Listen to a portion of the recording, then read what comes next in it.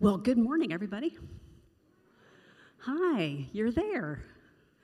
That's great. Hey, thanks for inviting me back. I'm really grateful to Pastors John and Amy for inviting me to return. That's not really often happens, not because I think I'm such a bad speaker, but because people usually only ask you once. And so to come back is a joy, and I've been so excited to share this message with you. If you do have your Bible, would you turn to Matthew chapter 26? Verses will be on the screen, and you'll see verses highlighted on the screen in a different color. You won't see that in your Bible. That just means I'm probably going to say something about the highlighted words you see on the screen when they come up. So there's something I want to say about it. So just so you know. So are you familiar with the concept of foreshadowing? Okay, foreshadowing. If you are not, it's when a movie or a book or a poem or some kind of literary thing gives you advance warning or advance info or hints to what's going to happen at the end. And if you're careful to watch out for it, you can figure out movies. So there's a Martin Scorsese film that's very famous, and he peppers through this film the letter X. And every character that appears in the letter X is foreshadowed. I'm not going to tell you why. But if you watch the letter X in this movie, you will see something happens to those characters. Do you remember that creepy movie? It's a classic Hitchcock film called Psycho. It scared the living daylights out of me when I was a kid.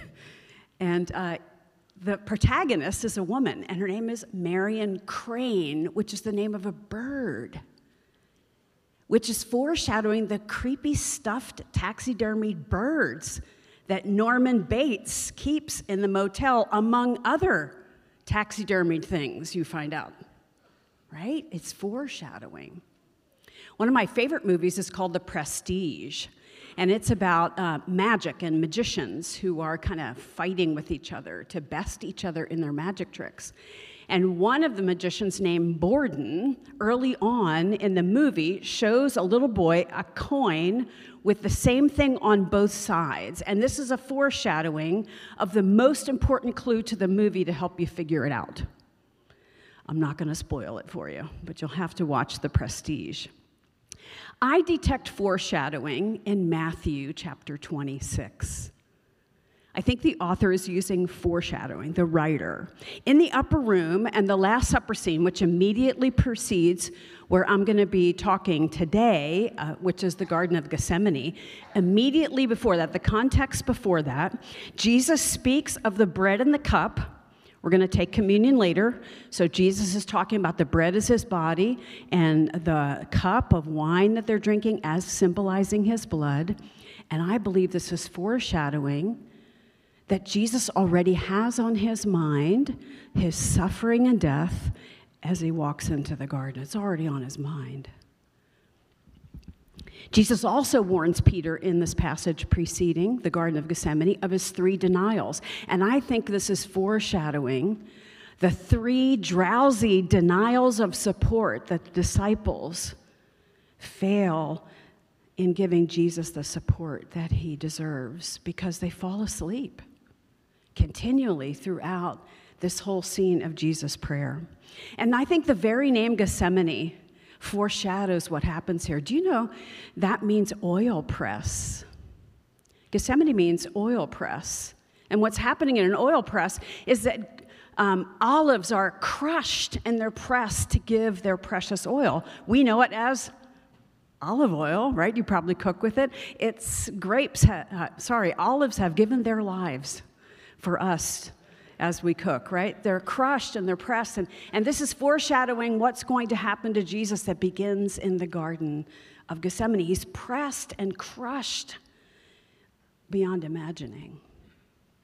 So I don't want you to think that Jesus praying in the Garden of Gethsemane is just one of those run-up scenes to the cross, which is the most important thing. It is the most important thing.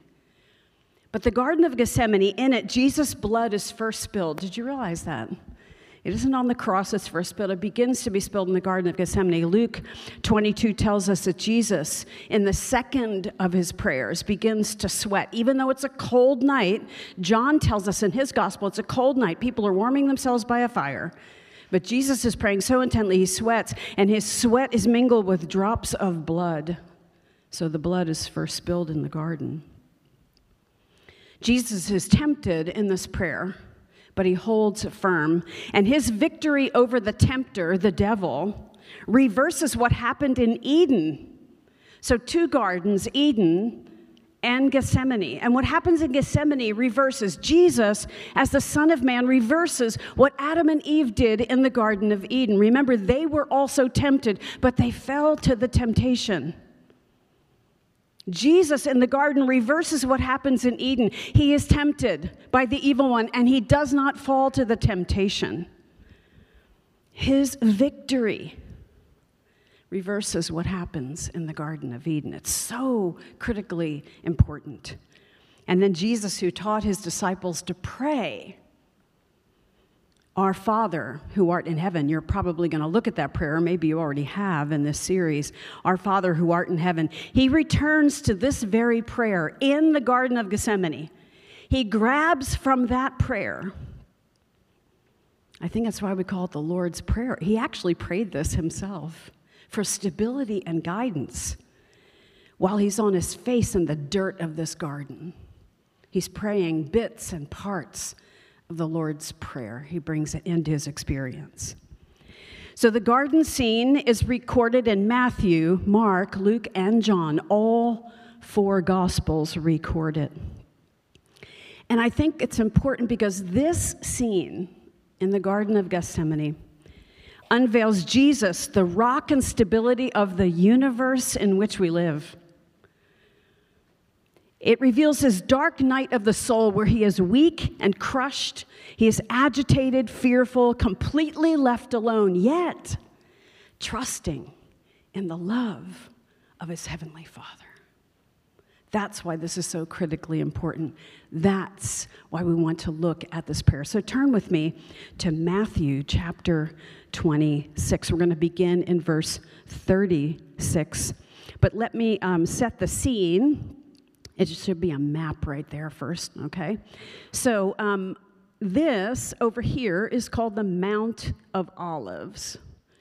And it's so called because there were olive trees all over. It was like wearing clothing of olive trees. Olive trees in Jesus' day were everywhere.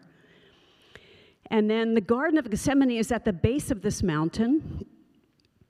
The Kidron Valley cuts like a slice from a knife and separates the Mount of Olives, which leads to Bethany and all the places that you know Jesus went.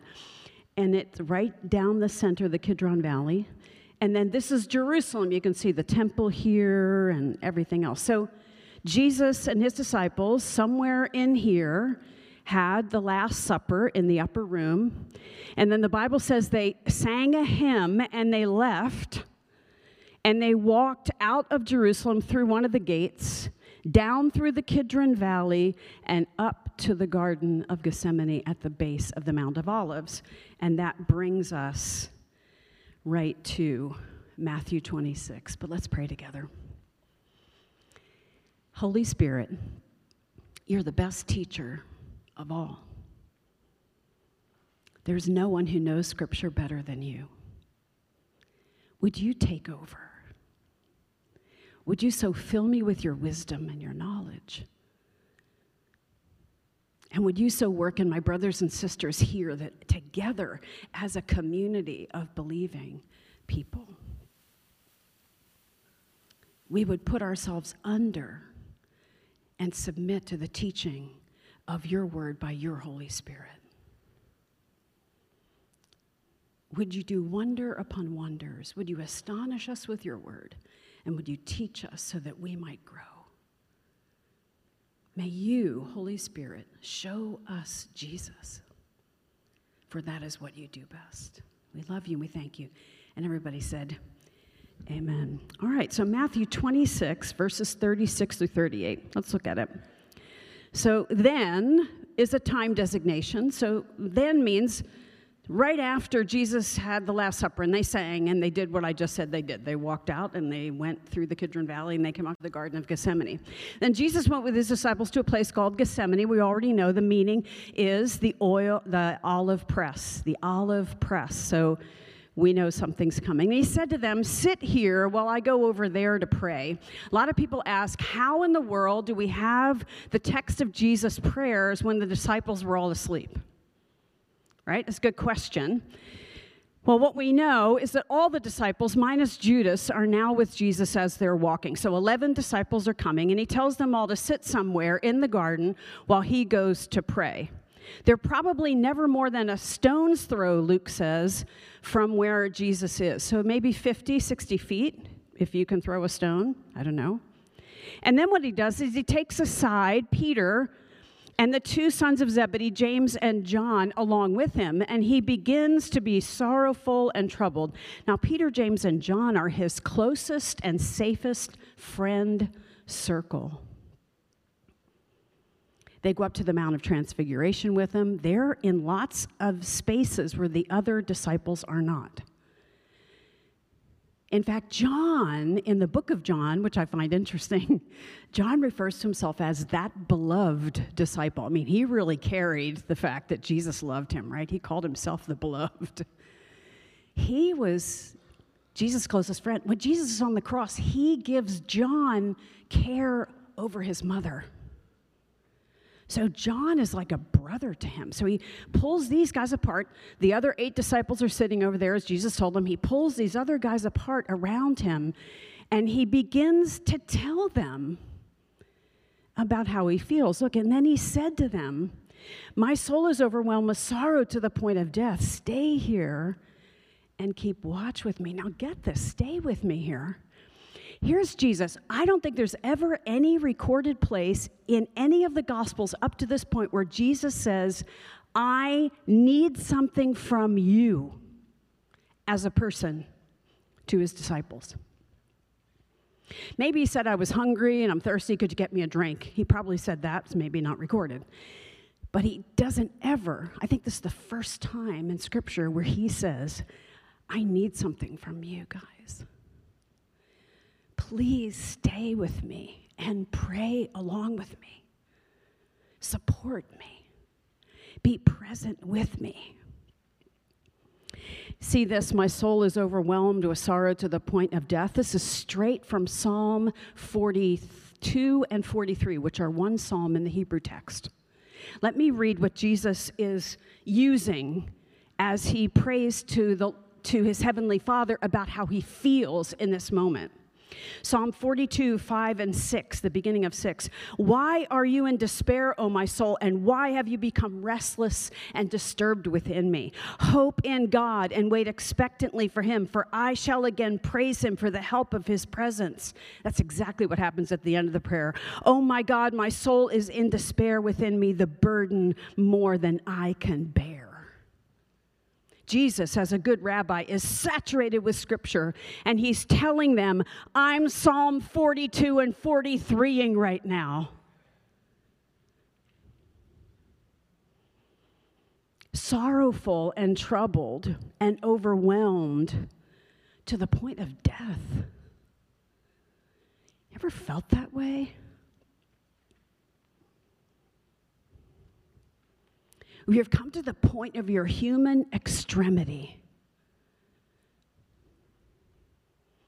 Everything inside is squishy and everything outside is turned upside down. This is where Jesus is in this moment. It's plaintive. Can you hear the plea? Stay here and keep watch with me. Guys, stick with me. Don't leave me now. I need you. If Jesus looked right at you and said, I need you after the 3 years he's invested in your life in every single way possible. You've woken up and seen his face. You've gone to bed and seen his face. You've seen all his miracles. He's taken care of you. He's raised Peter's mother-in-law from the dead. Practically, I think she was sick. He raised her up to health. And he's now asking something. Stay with me. And this brings us to the prayer. His first prayer is actually a series of 3 prayers, Matthew 26, 39 to 41. So going a little farther, so Jesus then, here's the 8 over here sitting in a place, and then here's the 3 that are closest to Jesus, and then Jesus takes a few steps from the 3. Going a little farther, he fell with his face to the ground. This literally means he collapsed.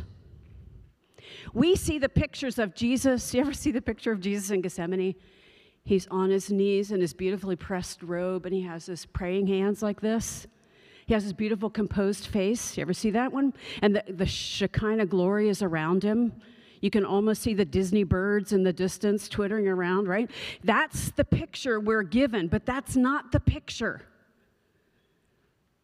He collapsed to the point of, like, you ever feel grief and anguish so much that your whole body, like your legs give out, and he falls on his face in the dirt. That's the picture here. He collapses and he prays, "My Father." This is directly out of the Lord's Prayer. Only instead of "Our Father who art in heaven," he says, "My Father." He personalizes it. My Father. Can you imagine God the Father hearing his Son pray those words? Remember Jesus' baptism? God said in the voice that comes out of heaven, "This is my Son." And now my Son is saying, "My Father." If it is possible, hold that in your mind. Put that on the desktop because we're coming back to it. If it is possible, may this cup be taken. This is passive. In other words, he can't let it go on his own. It would have to be removed from him. Yet not as I will, but as you will. Again, directly from the Lord's Prayer, "Thy will be done."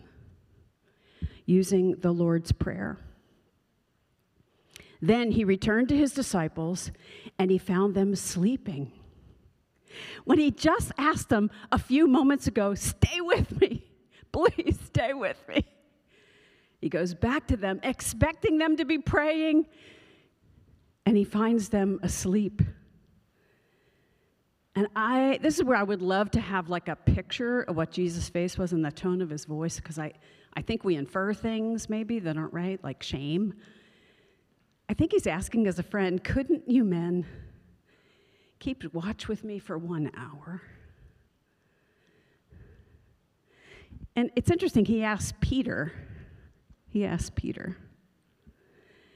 "Go." And now he says something that directly relates to Peter. Remember, Jesus has already told him, "You're going to deny me 3 times. Watch and pray, Peter, so that you will not fall into temptation. The spirit is willing, but the flesh is weak." Peter, pray for yourself. Satan will soon tempt you. You can't deny sleep when you're around me, but you will actually deny me. You can't deny sleep, but you will deny me.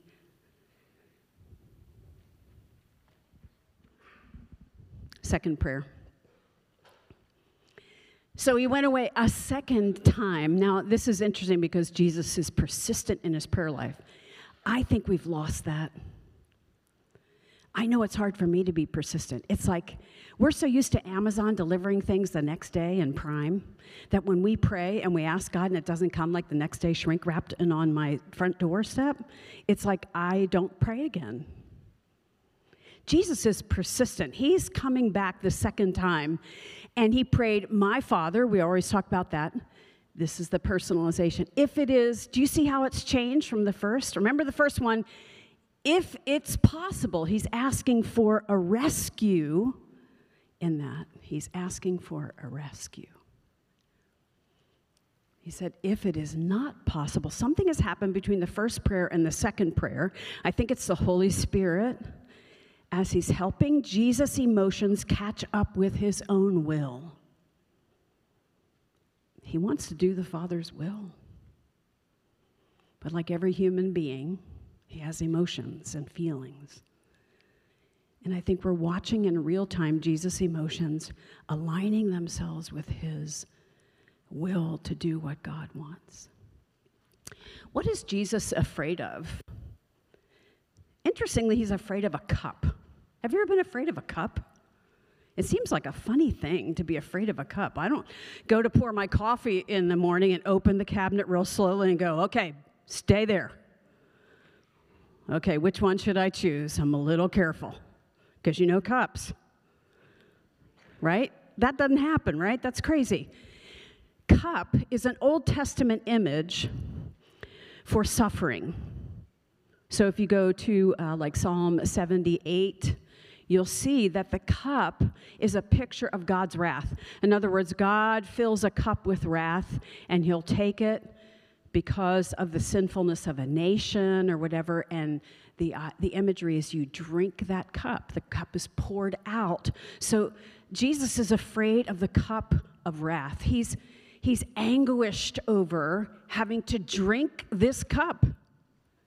If you take all of the wrath and the questions we have about the Old Testament and you pour all that in a cup, Jesus drinks that plus all of the things that we have done, all humanity for all time, all of that sinful behavior that brings on wrath is poured into his cup with his name on it. That's what he's worried about. So he says, to be taken away from me unless I drink it. Somehow he goes from asking for a rescue to actually recognizing it's not possible and that he's going to have to do it. So he's recognizing and personalizing this mission of drinking this abominable cup. May your will be done, again, the Lord's Prayer. And when he came back, he again found them sleeping because their eyes were heavy. I think this is really nice of Matthew to try to explain why were they sleeping when Jesus asked them to stay awake. Luke gives us more information. He said they were exhausted by grief. One of the unexpected signs and costs of grieving is exhaustion. If you ever lost someone you love, it will surprise you that grief isn't just sadness. Grief is anger, and grief is tiredness. Grief is withdrawal, and grief is lashing out. Grief is so many things that ambush you when you're not expecting it. Dr. Tim Mackey says this about Jesus finally coming to a place of recognition and personalizing, not asking for the rescue, but actually stepping more now into his calling. And he says this, Jesus' calling was to rescue others by not being rescued himself. Jesus' calling was to rescue others by not being rescued himself. And he's stepping in to that realization in real time. You're watching it happen. So the third prayer, Matthew 26, 44 to 46. So he left them and went away once more and prayed the third time. Praying 3 times a day is a biblical pattern, morning, afternoon, and evening. Maybe at 1501, I don't know. Maybe they did that too. Maybe that was their afternoon prayer, I don't know. But King David did this. Daniel the prophet did this. The early church was instructed to pray 3 times a day, morning, noon, and night. It's also biblical. It's evening and morning and at noon I will pray and cry aloud, and he shall hear my voice in Psalm 55. So it's a pattern. And this must have been how Jesus prayed. He prayed 3 times a day. And he's saying the same thing. So this now third time, I think he's saying the same thing as the second iteration. If it's not possible and I have to drink that cup, your will, not mine, be done. I think that's what he's saying. Then he returned to the disciples and said to them, are you still sleeping and resting? I think he's beyond disappointment now. I think it's a little bit like, oh my gosh, you're still asleep. That's beautiful. I think now Jesus is at a point of readiness. He says, look, the hour has come, And the Son of Man, speaking of himself, that's his favorite name in the New Testament, Son of Man. It's used more times. He talks about himself more times as a Son of Man because he identifies with us as a person. He says, look, the hour has come, and the Son of Man is delivered into the hands of sinners. Rise, let us go. Here comes my betrayer. He can spot Judas in the crowd. They're coming. All the temple guards that are coming to arrest Jesus are coming into the scene. Judas has given them away because John tells us they often met in this garden to have their meetings, their discipleship training, whatever they were doing. They knew this spot. And so Judas has betrayed his master. The disciples have fallen asleep. His closest friends kept resting. They were overcome with grief. And Jesus, you can tell the difference now in this third prayer because he comes out of it, okay, rise up, let's go. It's time for me to start drinking this cup. Look, my betrayer is at hand. Like, okay, guys, let's get up and face this thing. Very different. He's gone from pleading for a rescue to recognizing and personalizing the mission and the calling to drink the cup. And now he's ready. He's ready. It's interesting because Judas betrays him with a kiss. Do you know a kiss in the New Testament times was a sign of hospitality and welcome?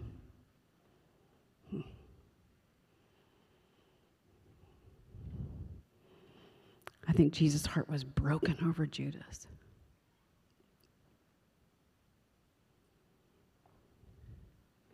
David Pedersen writes this: it should be emphasized that the Lord Jesus was never wrestling with his Father's will in the garden. Remember I said his emotions were catching up with his will. It's not that he's saying, I will not do your will. He's not saying that. Nor did he resist it. He was yielding himself to it. He was not for a moment disobedient nor rebellious. Christ was, according to Philippians 2:8, obedient to death, even death on the cross, which included every step along his holy pathway to Calvary. The word surrender does not indicate prior resistance. Christ experientially learned obedience by the things which he suffered. Hebrews 5:8. Let's look at Hebrews because 3 decades after Gethsemane, the writer of the book of Hebrews refers to it. And he says this: Christ, in the days when he was a man on earth, appealed to the one who could save him from death in desperate prayer in the agony of tears. This is all about Gethsemane in here. See, he is a man on earth. He's a son of man. He appealed to the one who could save him. That's the passive. God would have had to rescue him. Jesus couldn't step out of it on his own. In desperate prayer. Now, the writer of Hebrews says it's desperate prayer and agony of tears. He's weeping and sobbing as he's doing it. But look at this. His prayers were heard. His prayers were heard. If you've ever had the experience where you feel like your prayer is bouncing off the ceiling as you're praying it, this was not Jesus' experience. His prayers were heard. And look what happened. He was freed, not from the circumstance. This is often the conundrum of being a Christian and praying, because God often does not deliver us from the circumstance. He changes us on the inside. He was freed from his shrinking from death. Luke tells us an angel came right at the time that he was going to pray the second time, right before his second prayer. An angel came and strengthened him.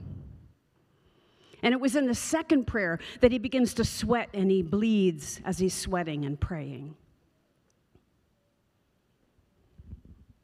He was freed from a shrinking from death, but though he was the Son of Man, he had to prove the meaning of obedience through all that he suffered.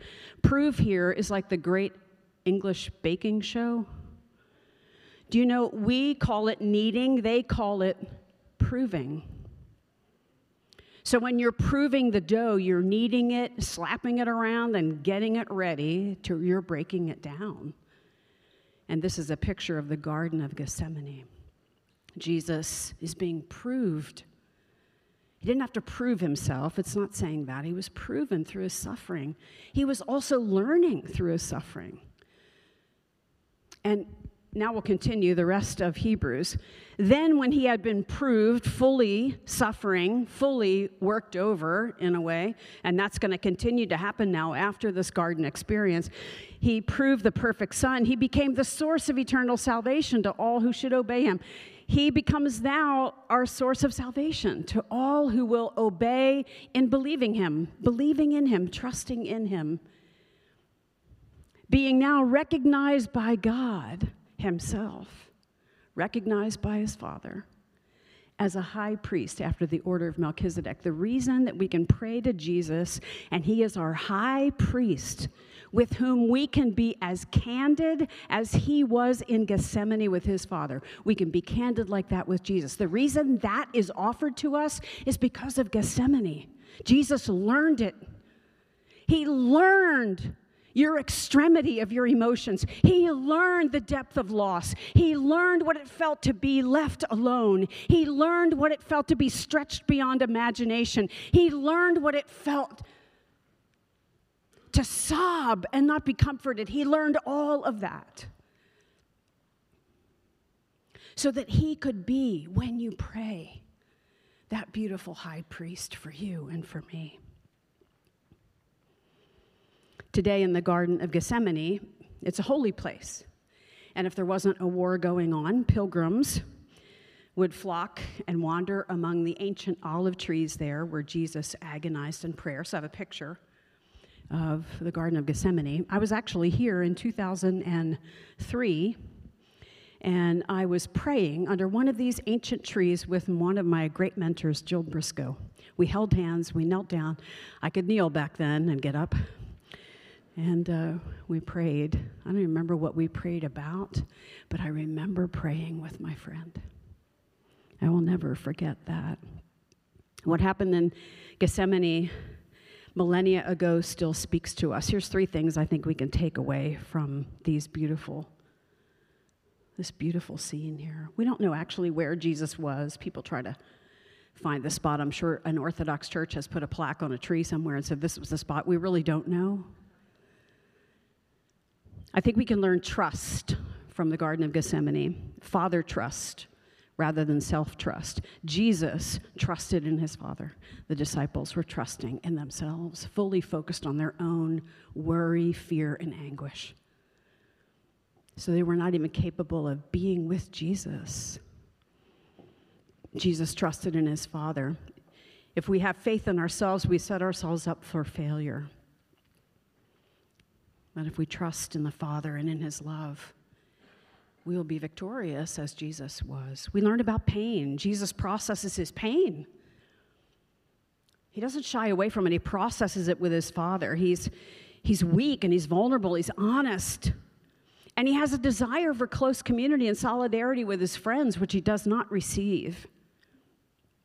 Dr. Tim Mackey says this about pain and Jesus. He says, it is not that in your most painful moments, Jesus is with you. Gethsemane teaches us that in your most painful moments, you are with Jesus. You see the difference? Yes, Jesus is with you, but you are actually with him in his suffering. Thessalonians teaches us that we are part. We take part. When we suffer, we're taking part in that suffering that Jesus also suffered. We're with him. We are with Jesus in our suffering. It's what gives it hope and dignity. And then we learn about Jesus' prayers. I've already alluded to this. Prayer is his first resort. He's honest, he's persistent, he's fervent, he's specific. His prayers attracted enemy opposition and angelic support. That's powerful praying. He's saturated in Scripture. He's praying the words of Scripture and he's personalizing it. He's also praying in solitude and with a group. He would rather have prayed with the group, but he's in solitude and he's strengthened. Prayer strengthens him. He's strengthened in it. I think what we see in this passage too is a difference between the disciples and Jesus. Obviously, they're asleep because of their grief. I bet they prayed, though. I bet they prayed. But I wonder if their praying was focused more on their worry of what are we going to do without Jesus, because he's now talking crazy talk about dying. And I bet they were consumed with all that meant for them. Like they hitched their wagon to this star, and if that star was going to go out, they're in a heap of trouble, and they know it. When Jesus is different, he has as much or more, I would say, anguish than they do. He's going to actually pay the price for everything that they have done. But his anguish drives him to his knees in a different way. Instead of worrying to God, he's actually praying to God. He's handing over all of his thoughts and his fears to his Father. And in the end, he's strengthened. He has a plan. He has fortification.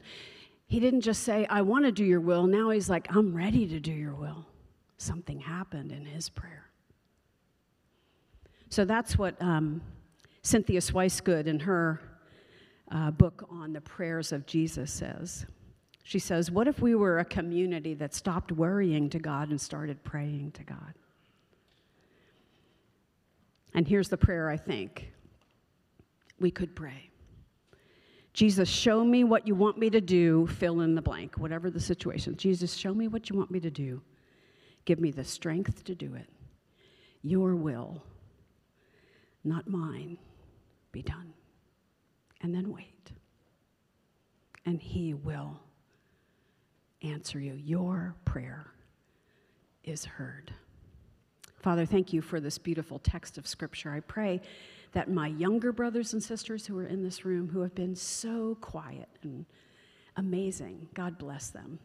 And for all of my adult brothers and sisters in this room, Lord, would you take this message and seal it into our hearts, that we would not be a worrying community, but we would be a praying community.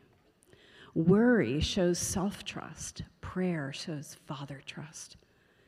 And Lord, may we be a community where we trust in our Heavenly Father who loves us and hears us and frees us from our worries.